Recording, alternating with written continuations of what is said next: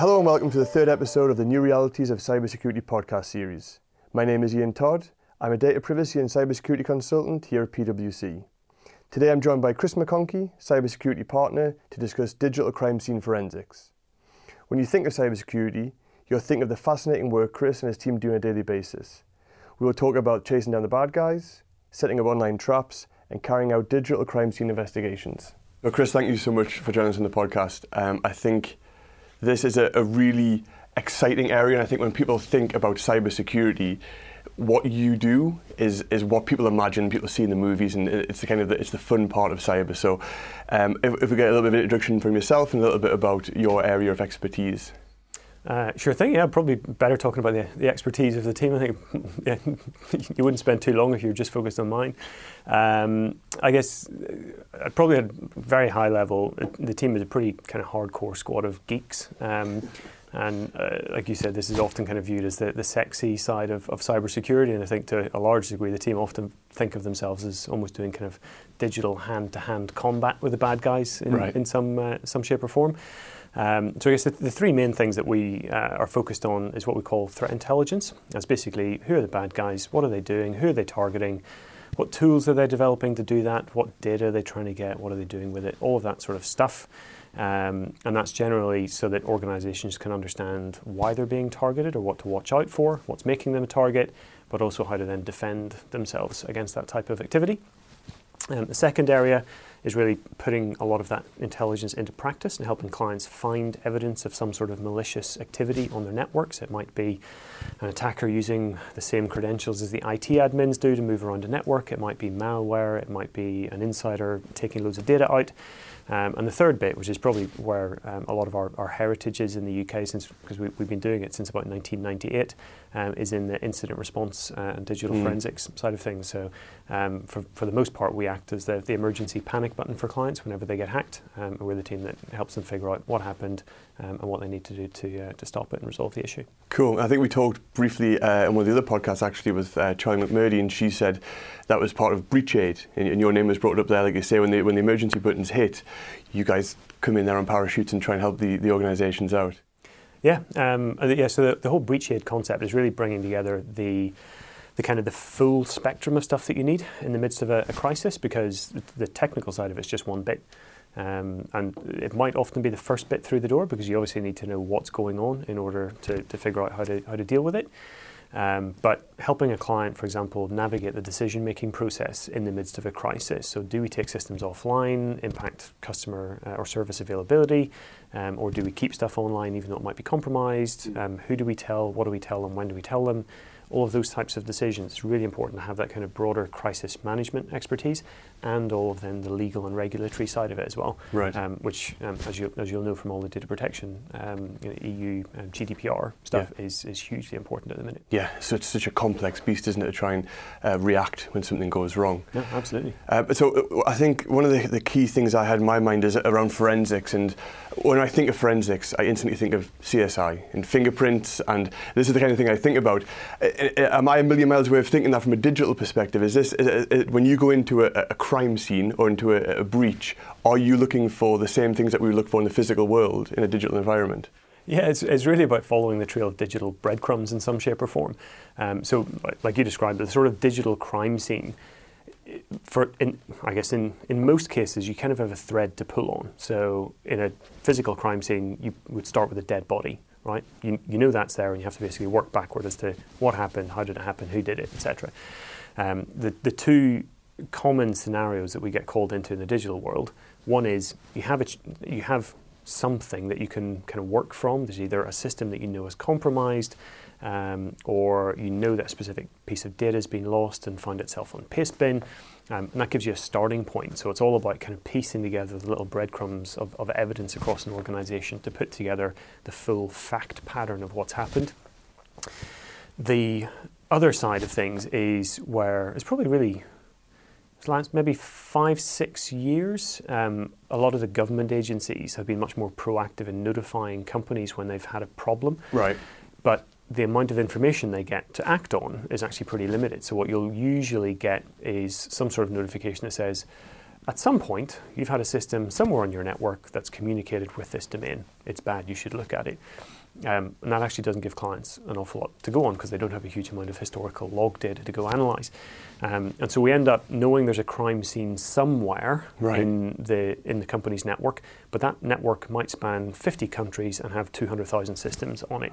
And so we've had to build a lot of different technology approaches and analytical approaches to basically sweep networks to find out, okay, where is the crime scene, and then start actually working from there. Incredible. And how do you start? I mean, like you say, that's such a crime scene in the physical sense is there's a dead body there, let's cordon this area off and we'll start. But when you start doing that over the entire globe, and I mean, where do you realistically start? How do you start that? It varies a little bit by each client, but basically, if you're looking for evidence, you've mainly got three sources of it, right? You've got either something on the endpoints, so like processes that are running, like malware that are on the actual servers and user systems around the enterprise. You've got evidence of something in network traffic, so really data in motion, and that might be data being taken out of the enterprise. It might be malware command and control traffic in the networks. And then you've got historical evidence of stuff that you get in firewall logs and DNS logs and proxy logs, all of those sorts of things. And so quite often our focus is on getting as much visibility across those three sources as we can, and then applying all of our intelligence about kind of what we know is bad and a lot of statistical anomaly detection methods and things to figure out where do we focus down on. Right. And then as you described in the physical crime scene, you actually want to cordon stuff off. It's actually reasonably similar to that. If you've got a kind of malicious hacker inside a network that has control of the network, part of your containment strategy in terms of kicking them out of the network is really how do you cordon off areas of it and contain them into little areas so that you can then kind of remediate what's happening in that area and limit their ability to get into other bits again. Fascinating.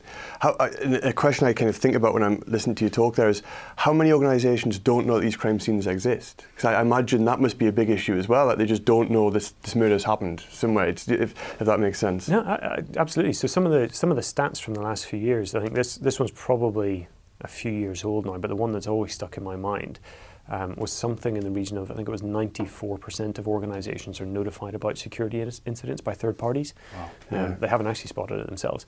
So I think what's probably changed over the last few years, if you look at some of the metrics that come out in various annual reports, is that organisations are generally getting better at finding incidents themselves. But the containment time, so the actual time to resolve the unauthorized access to a network or to an IT asset, is actually going up. So the bad guys are actually getting better at withstanding attempts by the company to get rid of them. Right. So I guess that leads us quite nicely to the next part. So I guess the fundamental theme of this podcast is about the baddies and the good guys. So what are we seeing from the bad guys right now? What are they using? What are they trying to do? What is their motivation right now as well, I guess? So I guess, let's start with the motivation piece, because that's probably easiest to break down into a few categories. We generally break it into 4 or 5, depending on which way we're thinking about it. The way I like doing it is probably focused on 4, with the 5th potentially being part of all of them. So you've got the kind of very standard organised crime, anybody that's focused on getting something they can monetize quickly. It's everything from, your personal online banking credentials that the latest kind of Drydex and Direza spam runs try to pick up, through to what happened the bank in Bangladesh, where they've got sort of tens of millions of unauthorized wire transfers being conducted by somebody that's actually inside their network that shouldn't be there. And that predominantly affects financial services, probably more than other sectors. It does affect everybody, but financial services obviously get hit most heavily because the bad guys always follow where the money is. Yeah. So that's one category. Another is around sabotage, and that is in some cases kind of nation-state capability. If you look at the very old but very relevant kind of Stuxnet example, the first kind of disruptive thing that was really observed. I think that's probably the case now a little bit with some other nation states and their ability to sabotage things if they so needed. But the instances of that are reasonably kind of few around the world. You've got the hacktivist side of things, which is really doing anything that's disruptive and embarrassing, and that's usually because a company is acting in or they have a different kind of stance compared to some group's ideological view on something. We're kind of seeing more of this, aren't we, I guess? At least it seems in the media we are around.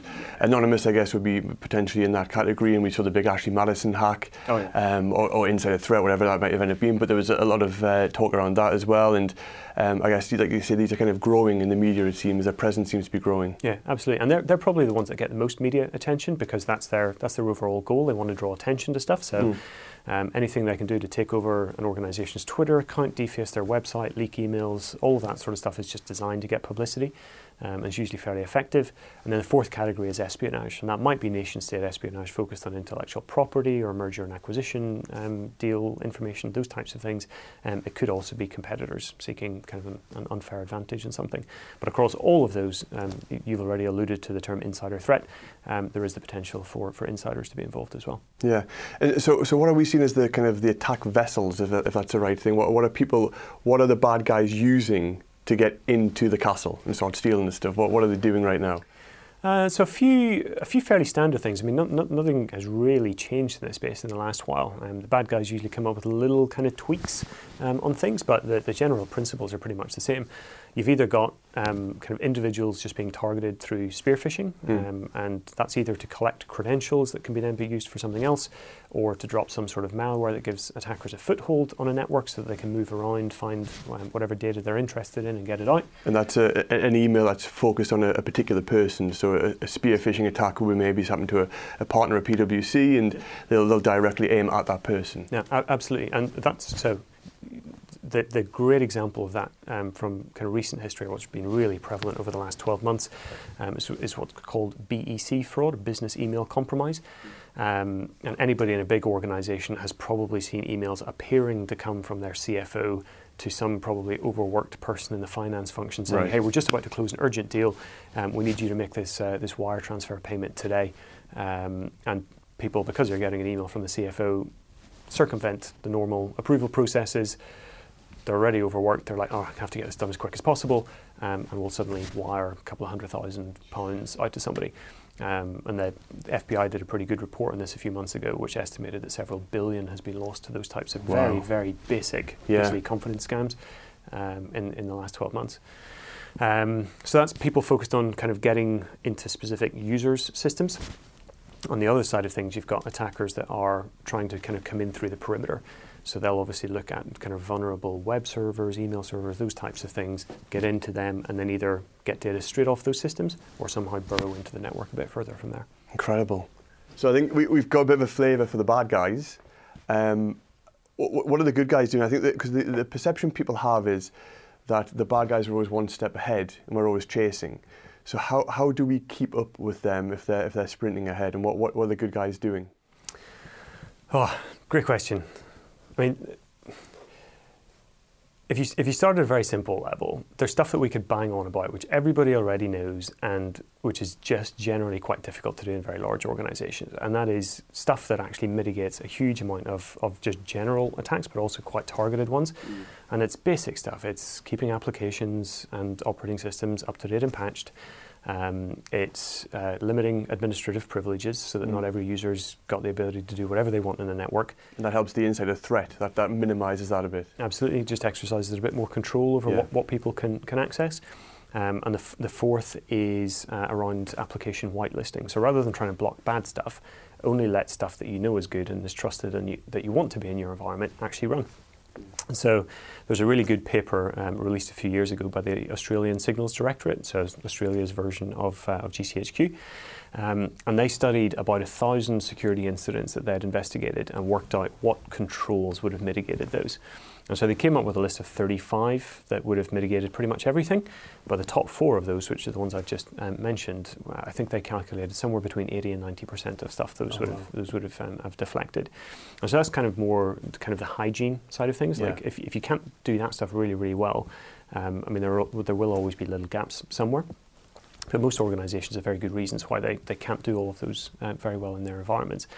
You've then got the concept of threat intelligence, which is kind of working out who's likely to target you and why, like what bits of your business and the things that you're doing put you at risk, and then how do you protect the specific bits of data or systems that the bad guys are going to be interested in.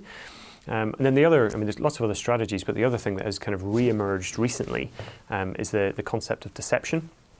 And so a lot of people are talking about kind of deception honeypots and things inside organizations, which is really part of a broader active defense strategy. And it's about making your own network a hostile place for an attacker to operate in. And I described it to somebody recently as almost like a house of mirrors. So like whenever you come through the front door, you want an attacker not to really know where they are, or like whether a system is real that they're looking at or whether it's a fake one. And so there are more and more things popping up in that space now as well. Fascinating. So when I think of honeypots, I think of it attracts people into that area. So is that what you're doing? You're intentionally diverting their attention to a place where you've got more control and you can kind of more monitoring over. Is that what you're doing? Or actually systems that look like ones that attackers are interested in, but are actually fake. So as soon as an attacker touches them, it'll raise an alarm somewhere. So nobody should, in legitimate business use, be touching those systems. If somebody's trying to access them, it's probably a bad guy on the inside. Interesting. They've got little tripwires there, so that you know. That's exactly the concept. Yeah, great stuff. So one of the things I've heard you talk about is sinkholes, and again, I guess this kind of goes in with this idea of honeypots. So could you give me a little bit of an idea what a sinkhole is and what you're using them for? Yeah, sure. So it's one of many research tools in our arsenal. We obviously have a full-time research team that just tries to keep track of bad guys. They kind of track the existing ones that we know about and find new ways of identifying new bad guys. But whenever we're researching a threat actor, we're quite often interested in their targeting. Are they targeting pharma companies in Western Europe? Are they targeting oil and gas companies in Northern Africa or financial services companies in the US? It's quite useful just to know kind of what they're actually up to at the minute. And one of the ways that we often do that is, for most malware families, once they're onto somebody's computer, they have to basically phone home to say, hey, I'm here, what instruction do you have for me? What do you want me to do? And that's known as command and control traffic. So they basically have to phone home, wait for a command, then execute it. And that might be they're phoning home every 2 minutes to www.baddomain.com, for example. What we'll often do is work with the domain registrars, so those domains were registered through, to take control of them. So that we now own those domains, not the bad guys. And all of the infected systems are basically phoning home to a server under our control, not the bad guys. Now, we never send anything back, we don't communicate, but we can actually log where those are coming from. So we can see if all of the connections are coming from the US, Northern Africa, Western Europe, Japan, or kind of just spread all over the world. And we can quite often then trace back which companies or individuals are actually, not right down to names of individuals, but companies, for example, we can somehow work back so that we can actually tell if it's all pharma companies or oil and gas companies and so on. And that gives us a really good idea for that specific campaign, who were the attackers targeting. And some attackers only target very niche sectors. Some have actually a very broad remit in terms of targeting, so we see a real mix of companies involved in it. And what we use that for, aside from just the research, is actually to notify victims where we can. In some cases, we actually work with law enforcement and CERT agencies to try and make victim notifications so that they can actually resolve the issue. The other thing it's quite useful for is as part of an incident response containment strategy. So whenever we're kicking an attacker out of our network, we'll usually at the same time try to take control of all of the command and control infrastructure that they're using on that specific attack. And it's only a very small part of a containment strategy, but it's also very useful to figure out, once you think you've cleaned up the intrusion, do you still see any systems from that client beaconing back to the command and control server? Oh, wow. And it's useful to be able to correlate, containment's executed, don't see any traffic back to the server. Incredible. It sort of gives you a good picture of everything that's going on. Yeah, it's a very useful research tool. And do the bad guys, will they know? Well, I mean, it might seem like a very simple question, but are they aware that you've kind of held hostage that domain? Do they know? And at what point do they know? Yeah, I'm pretty sure they know reasonably quickly. Whenever their stuff stops working. I mean, in reality, the two ways you can get in control of those things, you can either work with the domain registrars to take them over when they're still in use by the bad guys. But in many cases, the bad guys have been using them for a year. They don't really care about the victims anymore. They've got everything they wanted out of them, and then they let the domains expire. And so the other way of picking them up is wait until they expire and then grab them. You quite often still see some victims. Interesting, incredible. So one of the questions, and I think this is quite relevant to what's happening right now in the political sphere of the UK, is the introduction of this snoopers charter. I think it's going to change the way people use the internet. And from what I've read, people are going to start using VPNs and different proxies and Tor servers. And obviously on the other side of that, we're going to see a huge amount of databases that store huge amount of personal information. How do you see this changing the landscape in the future? Will it change it, or what do you see from there? Yeah, it's going to be interesting to see how this one pans out, actually. And I think if you look at it cold, there are probably going to be both positives and negatives associated with it. In any sort of kind of surveillance capacity, if you look at a lot of the other kind of international regimes where the internet is very heavily policed, there's a very kind of prevalent switch to, exactly as you said, VPNs and other methods of kind of circumventing some of the surveillance on it. Not necessarily because anybody's up to anything bad, but just because they like their privacy. Yeah, I think people forget that, don't they? That sometimes people just want to hold their privacy. It's not that they're doing anything that's malicious at all, but they like to keep that privacy to themselves. No, absolutely.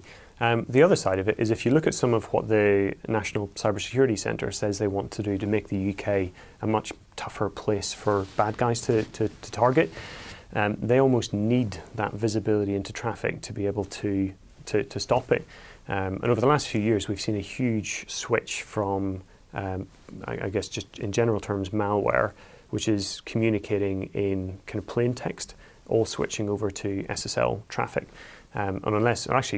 Mozilla, for the very first time, stated that over 50% of all web traffic is now encrypted. Oh, wow. Yeah. So unless you've got some sort of inspection capability, and actually either at an ISP level or a corporate level, you have no idea whether that's malware traffic, whether it's legitimate stuff or not. And so the ability to inspect that actually makes it much easier to catch malicious activity. Yeah. But also at a national level, would mean that the UK can actually apply greater kind of filtering to try and prevent external kind of maybe state-sponsored hackers in different bits of the world from actually getting into corporates over here. That's really interesting because I haven't seen that talked about as much. Obviously, people have went very passionately around the privacy side of things, but I think that's a really important part that maybe has been looked over slightly as well. Yeah, and then as you said, the other side is this huge additional kind of set of data that the ISPs are going to have to collect. I used to run an ISP. I know the volumes of data that even small ones kind of push in and out of their networks. That's going to be a huge technological burden for a lot of the major ISPs. But it's also going to be a data set that will inevitably get targeted at some point because it does have really rich telemetry on all of the subscribers. Yeah, I think that's the big fear a lot of people have is that huge data storage and how secure is it and what can people extract from there. I think it's a fair enough fear, I think, for people to have. So I guess the question I'd like to ask as well, what is PwC doing to help the good guys with the bad guys? What are we doing? Quite a lot. I mean, I used to say that our time was really split sort of 50-50 between helping clients prepare pre-incident so that if one happened, they're able to respond to it effectively and to reduce the likelihood of one actually happening, and 50% of our time actually helping clients respond to incidents. I think more recently it's probably been kind of 40-60, so 40 on the prep side, 60 on the response side, just because there's some fairly major incidents happening in the UK at the minute and over the last few months. But I guess across the spectrum of what we do, I guess the bits that I'm responsible for are primarily helping organisations understand about the bad guys, and that's everything from reporting through to technical data that they can use to protect their networks and understand why they're being targeted. Helping them actually develop monitoring and detection strategies so they get better at finding the malicious activity themselves, or in some cases doing that for them, either as part of an assessment or as part of a managed service. And then a lot around the response side of things. So all of everything from forensic readiness plans to incident response playbooks through to being the, as we described earlier, the panic button, so that we can actually swoop in whenever organisations need help. And you can, once that panic button's pressed, you can be there relatively quickly, can't you? Absolutely. We've 150 incident response and digital forensics people scattered around the UK, so they're usually fairly close to where our clients are. Perfect. Well, thank you so much. I think the content was fascinating, so I do appreciate your time. I'm sure there'll be a bunch of questions, and hopefully if listeners do have questions, we'll feed them back to you and get some answers. Cool, thanks for having me. Thank you for joining us today. Next week I'll be joined by Richard Maudling, discussing the importance of identity and access management, an increasingly important area for organisations wishing to improve their security from external and internal threats. In the meantime, if you have any questions, comments or suggestions, please feel free to contact me directly on Twitter at iantodd86 or email me at ian.todd@pwc.com. Please remember to subscribe for future episodes.